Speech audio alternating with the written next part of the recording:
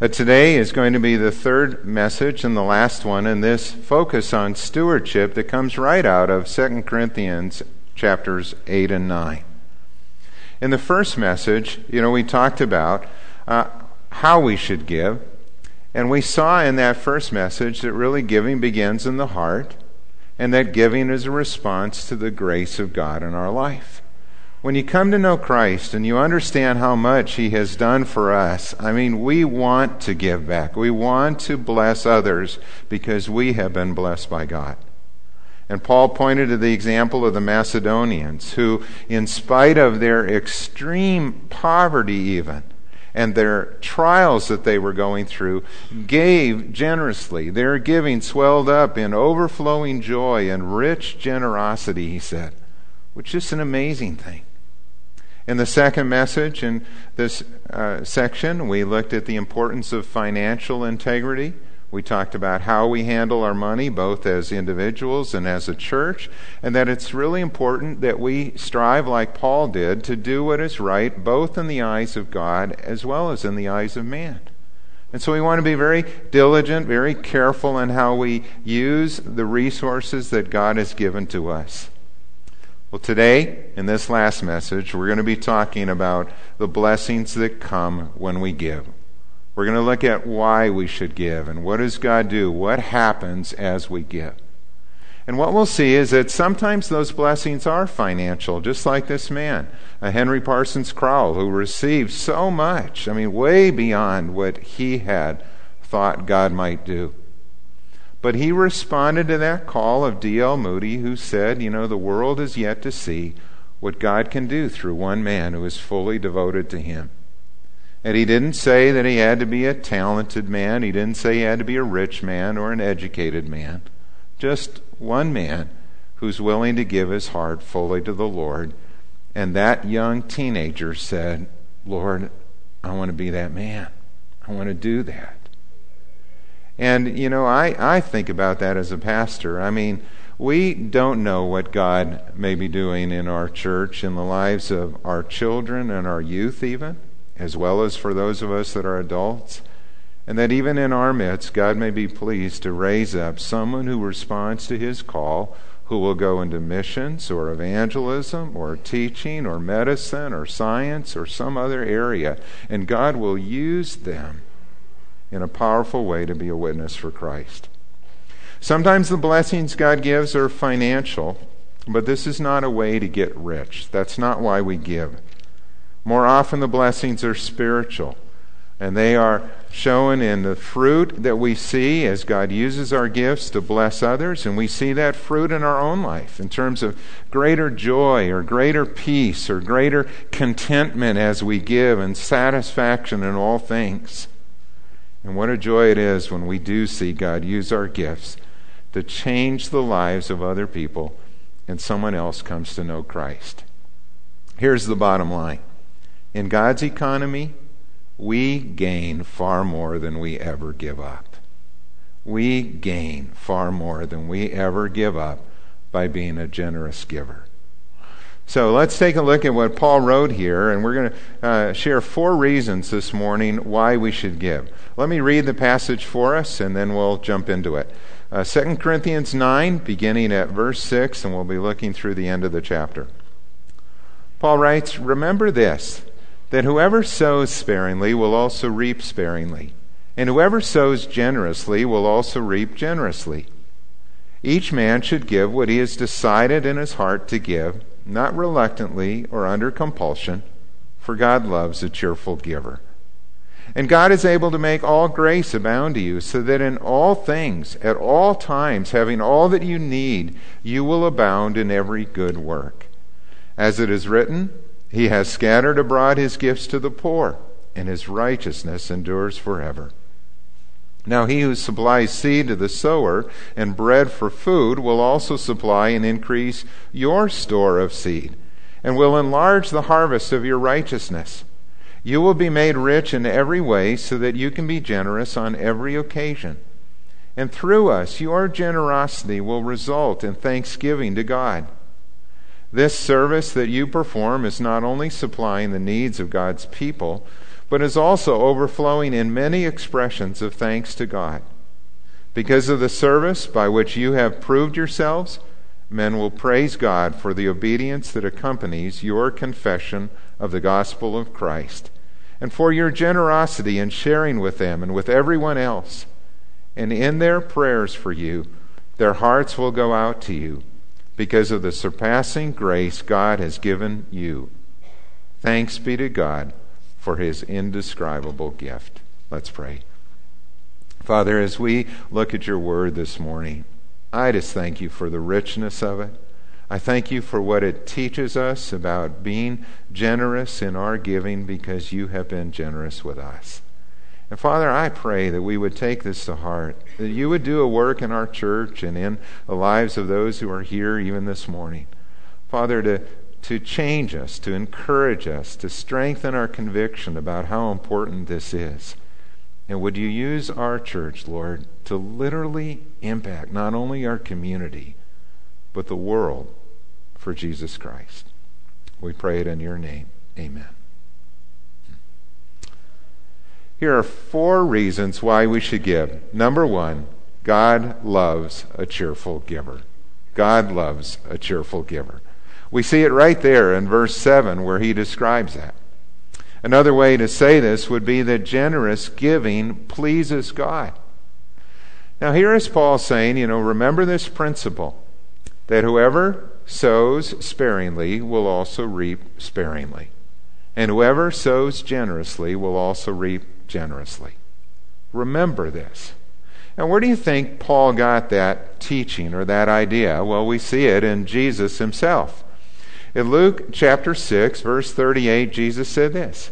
He said, "Give, and it will be given to you. A good measure, pressed down and shaken together and running over." In other words, just getting as much in there as you can. "It will be poured into your lap, for with the measure you use, it will be measured to you." He's saying that there is this principle of giving, that we receive according to what we sow, what we give. In other words, he's saying that we pick the measuring stick, or maybe the measuring bowl in this case, in terms of how it's being poured in. Now, isn't that a remarkable thing that he is saying here? That you really decide, in one sense, how much you want to be blessed by the amount that you give. And we see that in so many areas, not just financial, but when you think about your own life, if we sow kindness, if you are kind to others, you tend to reap kindness, don't you? If you're an encourager, you get encouragement back. If you are the kind of person that loves to help others, you find that there are those who are there to help you. I see that even in the caregiving that goes on in our church and the relationships that are built. If you invest your life in other people and you are there when they are in need and you care for them, it comes back over and over again as people care for you. And the same thing is true in the area of finances and our giving to the Lord. And so when people ask the question, well, how much should we give? Well, in one sense, the answer is, it depends upon you. Do you want to be blessed a little, or do you want to be blessed a lot? You pick the measure. And Paul uses an analogy here from farming to teach us some principles about giving. He compares giving to a farmer sowing his seed in the field. And here's some observations. They back then did kind of the broadcast sowing, if you will, or planted seeds individually in the ground. And today we use modern machinery to do that, but there are still principles that apply. When a farmer plants his seed, he doesn't see it as a loss.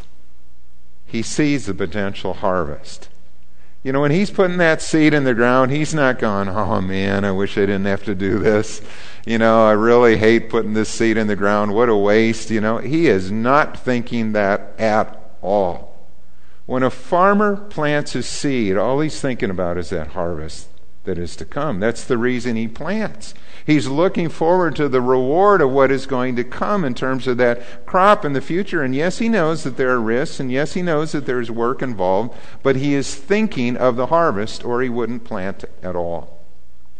And when a farmer plants, he can't be stingy with the seed. or there won't be a harvest. I mean, he's not out there thinking, well, maybe I'll just put a couple seeds in this field this year, and we'll hope for the best. I mean, that would be absolutely foolish for a farmer to do that. The only person he'd hurt is himself by being stingy. No, instead, on the other side, he's very careful with what he plants. He isn't wasteful with his seed. He's not just putting it anywhere, but he carefully plants his seed where it will bear the most fruit. He tills the soil, he works it up, he prepares the ground, and where it is good soil, and where there is the potential for this harvest, he plants that seed so that it will bear again the most fruit. And then finally, he trusts God to do what only God can do: produce the harvest. He sows the seed, he works the soil, but only God can send the rain and make the sun shine and do all of those things that are involved in producing a harvest. And sometimes there's a bountiful harvest where everything just in a season goes just right. And at other times there is loss. But the farmer continues to sow his seed, and he walks by faith. It is the same thing with giving. There are these basic principles that come out of this passage, and we've talked about it before, that when we give, we are to give generously, Paul says. That's his encouragement. Don't be a person that sows sparingly, but be a person who sows generously. So each one needs to decide what they are going to give. And does that generous giving, does that mean 5% of our income? Is it 10%? Is it 15 or 20 or 25, or is it 70% of our income? If God had blessed us with those means to be able to do that, each one should decide in their heart what they are going to give. Now, we've talked about the Old Testament principle of tithing and how that's a good place to start as a Christian, with 10% of our income. But maybe, it's easier when you learn that as a child or a young adult and you're setting your budget, and maybe you are in a situation where you have debts that need to be paid, or you've got some struggles going on, and maybe you say, you know what, I'd like to start at 5 and I'd like to work up to 10%. That would be my goal. And I want to do that and trust God to bless. And maybe that's just where you begin. It's not a legalism thing that says you have to do this, but it is a principle that God is trying to teach us about generous giving. And we see that come through here so clearly with Paul, that we as believers are to respond to God's grace in our life by giving generously in return. He wants us to do it willingly when he says that each one should decide what he wants to give. Not grudgingly, not feeling like somebody's twisting your arm, but where you can do this freely and generously. Yet at the same time, don't let a bad attitude keep you from giving. If someone says, well, I don't think I should give this because, I don't think I could really do this with a good attitude, then pray about your attitude. And pray and ask God to teach you how to give willingly and cheerfully.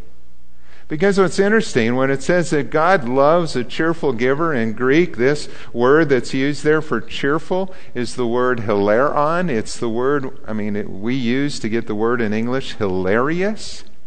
That's the word that's used here.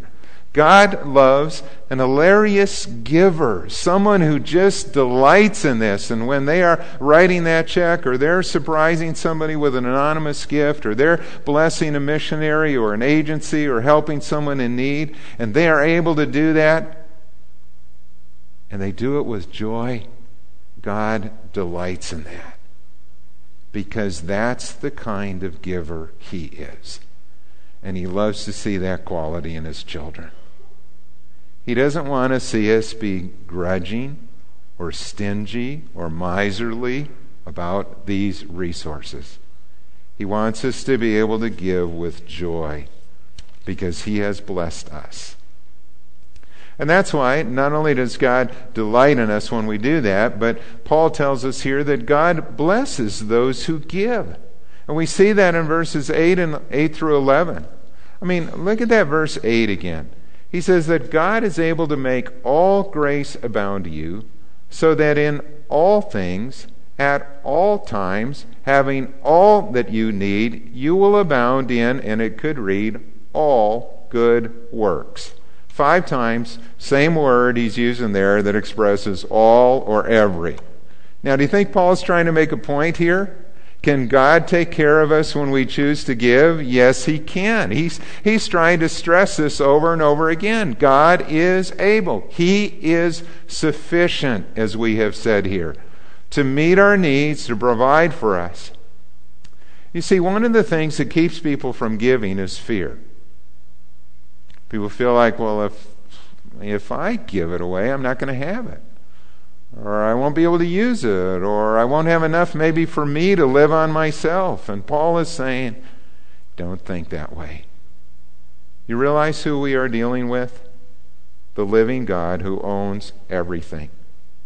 And I know it would make absolutely no sense at all in a math class. But I can tell you, in God's economy, living on 90% with God is greater than trying to get by on 100% without God. In God's economy, it works.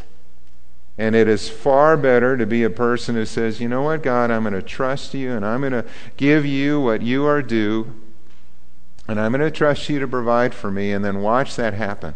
In fact, if you never take that step of faith to give generously and to see God work, you're never going to have those kind of examples in your own life where you can tell others or tell your children what God did and how he provided for you. And you never know how he may provide. Sometimes in our giving generously, it might be the fact that our car just runs longer. And it's fine. It just works. Or that he provides for you in other ways that are not financial, but he just extends things, or he blesses in terms of health, or how he watches over you. It doesn't mean, though, that as Christians we aren't going to have struggles or we aren't going to have trials. We will. That happens too. That's a part of life because God is also working on our character in other ways. But he doesn't want us to be anxious about our future. He wants us to be able to put that in God's hands. Do you remember what Jesus said in the Sermon on the Mount in Matthew 6, verses 31 to 33? He said, so do not worry, saying, what shall we eat, or what shall we drink, or what shall we wear? For the pagans run after all these things, and your heavenly Father knows that you need them. But seek first his kingdom and his righteousness, and all these things will be given to you as well. Jesus is talking about priorities there. Put God first in your life, and he will provide for you. And I know that that is a very difficult thing to hear if you're in a situation dealing with unemployment right now, or you are looking at your future and wondering, how is this going to work? But you can think about it in a sense, that's what was going on with the Christians in Jerusalem who were suffering because of the famine. And that was the very reason that Paul was taking this offering from the Corinthians. And when we struggle, maybe we're struggling financially or making ends meet, one of the ways that God may meet those needs is through your brothers and sisters in Christ, through family members, through those who come alongside of you to pray with you and to provide or to help you through this time. God will meet your needs. And so often, when we start to give, when we are learning to tithe or learning to take these steps of faith, God will answer in very specific ways that are just absolutely clear. You know, you just can't miss it in terms of what God is doing. I think of when our son Matt was still kind of going to school. He had taken a year off and he was working up at Camp Chaminade. And at Chaminade, at our church camp, you don't get paid a lot. You get kind of the room and board and a little stipend and that. And so he had paid all of his bills, and then he heard that Phil Keaggy was going to be coming to the Brainerd area for a concert. And Matt plays guitar, and he's like, oh man. He really wanted to see Phil Keaggy, but it came down to where he had enough to either pay his tithe or buy a ticket. And so here's the choice. Young man learning to give, what do I do? And so he chose to give his tithe to the Lord and put that in the offering. Well, a few days later, camp got this call. It was someone from Phil Keaggy's team who was asking if they had anybody at camp who would like to work backstage at the concert. He needed a couple people on the stage just to help out with things. And Matt volunteered, got to see Phil Keaggy for free, and got to sit on stage just off to the side, closer than he would have sat if he had bought a ticket. And it was just one of those things where for Matt it was just absolutely clear, Lord, what you are doing. You take the step of faith, you honor the Lord. The Bible says, those who honor me, I will honor. I think of a couple in our church who went through the Financial Peace University class that we offer. A class, Dave Ramsey's material, using that to help us learn principles about good money management and giving. And when they came toward the end of that class, they were talking as a couple, what should we do? How much should we give in terms of our tithe? Should we tithe on the gross income or should we tithe on our net income? Again, you choose. It's not a legalistic way that says you have to do this. You just choose what you're going to give in that regard. And so they said, well, why don't we try it? And the wife especially was the encouragement here to say, well, let's take this step of faith and trust God. And for 3 months, we're going to tithe on our gross income and see what God does. Do you know that at the end of that 3 months, almost to the day, the husband was contacted by his boss, and his boss wanted to see him. Brought him into the office, and literally, it seemed like this was out of the blue, he got a raise that was 10 times the amount that they had chosen to give. And she goes, it's just funny. I know God didn't have to do it that way. It wasn't 8 times or 9 times. It was 10 times the amount that they had chosen to give. And many, many times in our life, God will do things. I've seen things like that too when I was a young Christian, just starting out and taking this step of faith, where God provided in that way. And Paul is saying, God can do this. He looks to Psalm 112, where he says, you can look at the example of the righteous man. He has scattered abroad his gifts to the poor, and his righteousness endures forever. In Psalm 112, verse 5, the scripture says that good will come to him who is generous and lends freely. In Proverbs 19:17, the scripture says, he who is kind to the poor lends to the Lord, and he will reward him for what he has done. And sometimes those rewards we see come in financial ways, but not always. And we shouldn't always expect that either. These are principles of giving, and God will take care of us.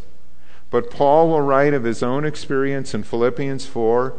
He said, I know what it is to be in need, and I know what it is to have plenty. And I have learned the secret of both. I can do all things through Christ who strengthens me. Paul said, I've learned to live in poverty. And I've learned to live when I have had a lot. And I've learned this secret of contentment, that God will provide and take care of me. Have you come to that point in your own life? And I am very grateful for how God has taken us as a couple through similar things on both ends, times when we've had very little and we've seen God provide, and it's just day-to-day kind of thing, and we didn't know where it was coming from, and God was there. He showed up. And He did. He provided what we needed. But I've seen other times too where we've had these unexpected blessings, and then we go, okay, God, what do you want us to do with this? I mean, if God gives you an unexpected blessing, or if you have come into an inheritance, or you get a bonus at work, it is very important that we as Christians look at that and go, God, what is it that you want me to do with this gift? I like what Randy Alcorn says. He said that God prospers me not to raise my standard of living, but my standard of giving. The reason that those gifts come to us is not so that we can live more affluently and just kind of continue to add to our wealth, but that we may be generous in giving to others. And he shares this illustration. Suppose you have something really important that you want to send to someone. And so you get a box, and you put that in the box and you pack it up all nicely, and you seal it with the tape and the mailing tape, and then you call the FedEx guy and you say, I'd like you to come pick up this package because I need it to go to so-and-so. And so you give it to the FedEx guy. Well, what would you think if that FedEx guy, instead of delivering the package, took it home and opened it up and kept it for himself. I mean, you'd go, wait a minute, that's not right. I mean, this guy doesn't get it. I mean, his job is to be the delivery man. He's supposed to take what I send and give it to the person that I want it to go to. That's exactly right. And in the spirit of giving, God is the owner. Everything that we have has come from Him. We are just the middleman. We are the stewards. And God says, I've given you this to provide for your needs and to take care of you, but I want you to be a person who is generous. And so, God, where do you want me to give these gifts? And how do you want me to use what I have been given for your glory? Well, that's the third point here, that God uses our giving to meet the needs of others. God uses our giving to meet the needs of others, and we see that in verse 12. And just a brief statement when he says that this service that you perform is not only supplying the needs of God's people, but it is overflowing in many expressions of thanks to God. God uses our giving to meet the needs of others. There are many ways that we can give, and I'm just going to put up some examples here. Our benevolent fund helps people in need. And there are many different ministries or agencies, in the cities. I mean, whether it's a Union Gospel Mission or whether it's through the Salvation Army or other agencies like that, you can give to meet the needs of those who are hungry or needy.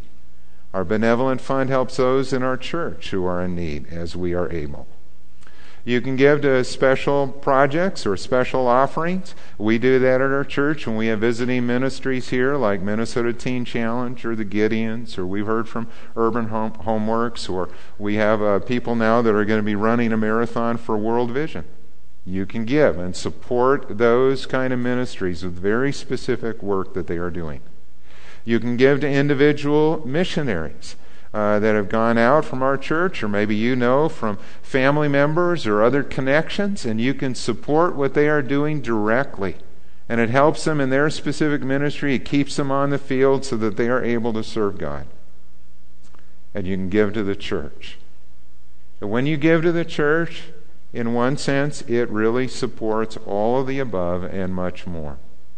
When we give to the local church, God uses that in a variety of ways, and I'm just going to put a bunch of these up here. There's no particular order, but when you give to the church, it takes part in evangelism. Last year we had over 100 white roses. You share in those salvation decisions when you give to the church. In missions, we have people that have gone out around the world. You can see it in terms of children's ministry. You support what happens through Awana or Vacation Bible School.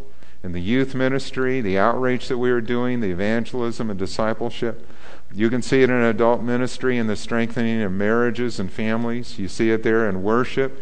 These times that allow us to meet, the preaching of God's Word.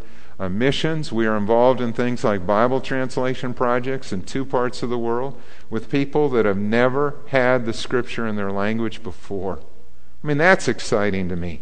When I think about being a part of that, or I think about the church planting that's going on, the evangelism, discipleship ministries, the campus ministry, prison ministry, literature distribution, unreached people groups.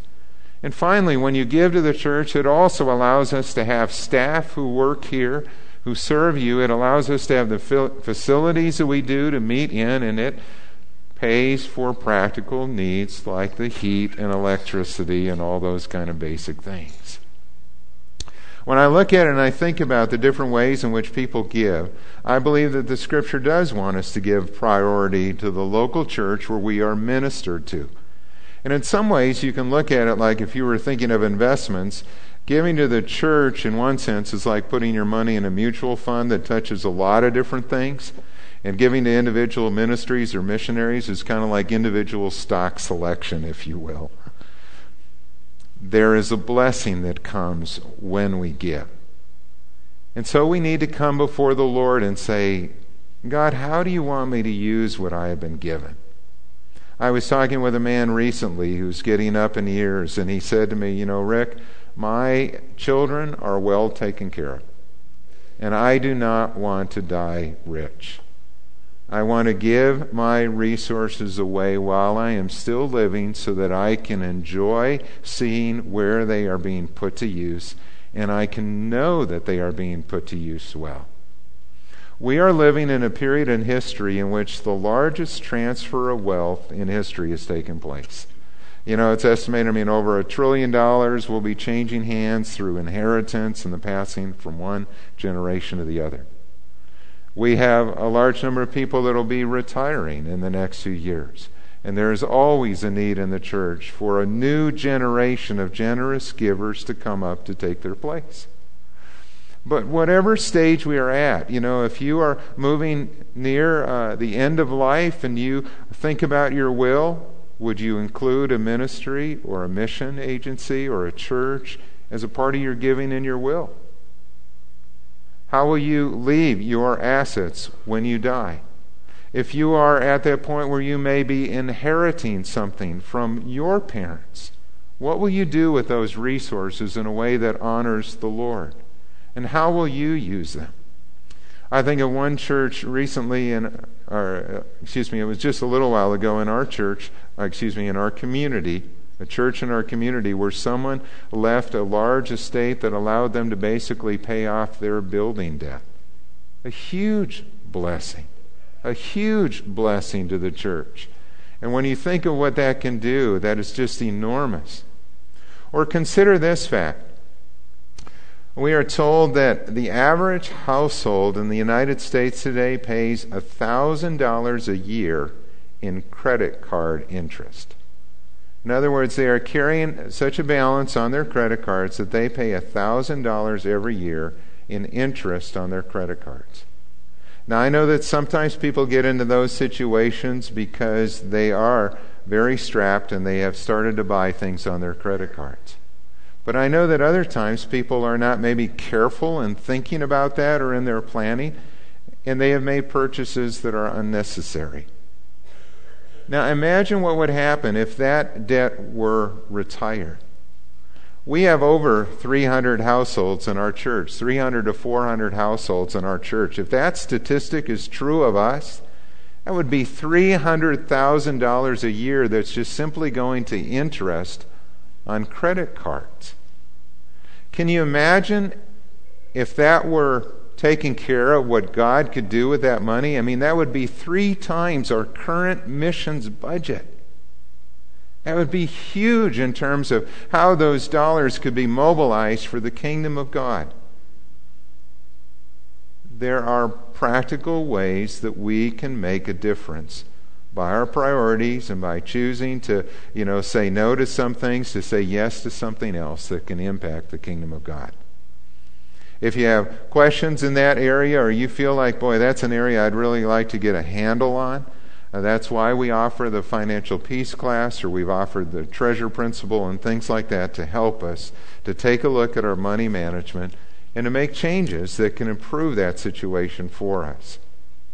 Finally, when we give, God is glorified.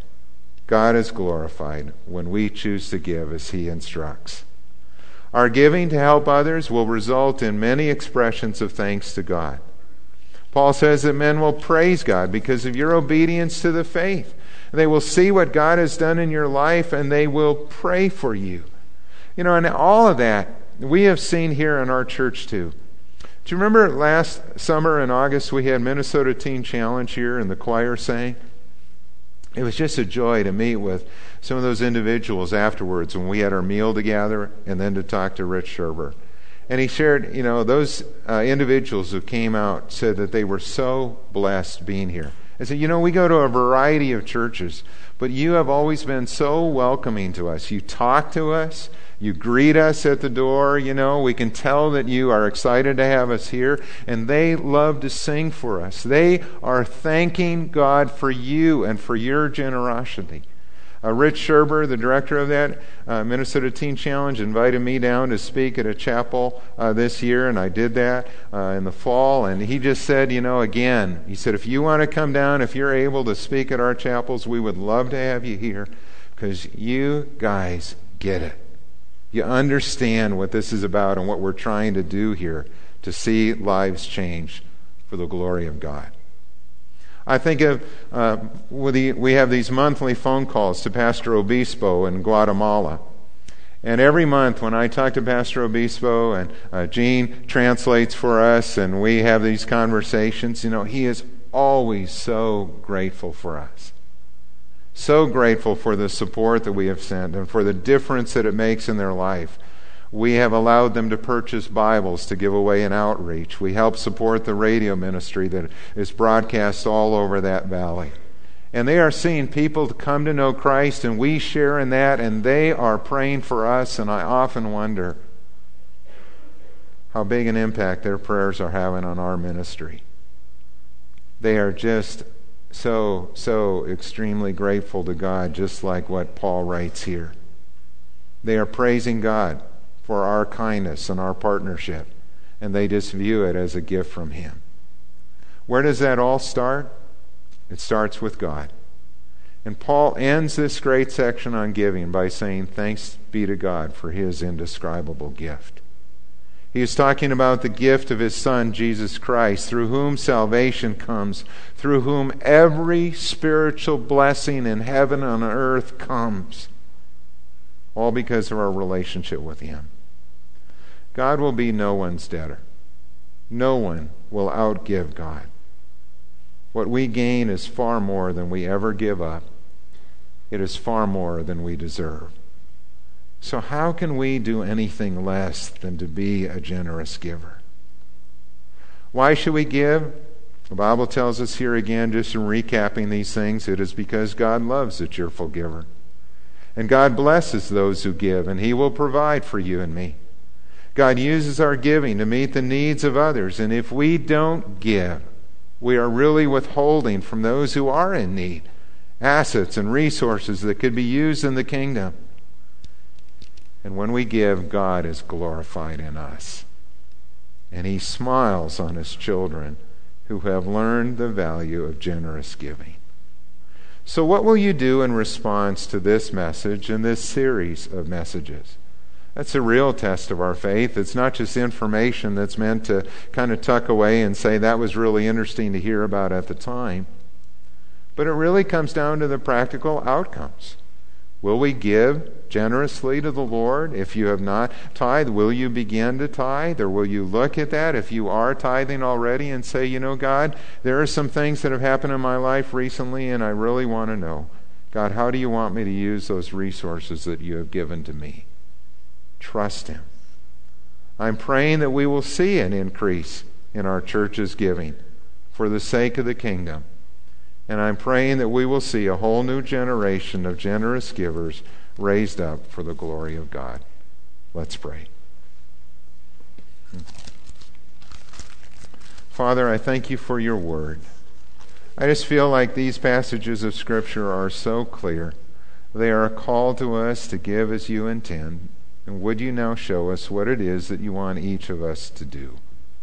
How should we respond, Lord? What does it mean to be a generous giver for each one of us? What's the amount that we should give, and how should we divide that up if we are looking between the church and missions? What should our priorities be? Well, Lord, really only you can answer that, and I just pray that each one of us would take the time to come before the Lord as individuals and as a couple and say, God, would you show me what it is that you want me to do? And then put that into practice today. We pray in your name. Amen.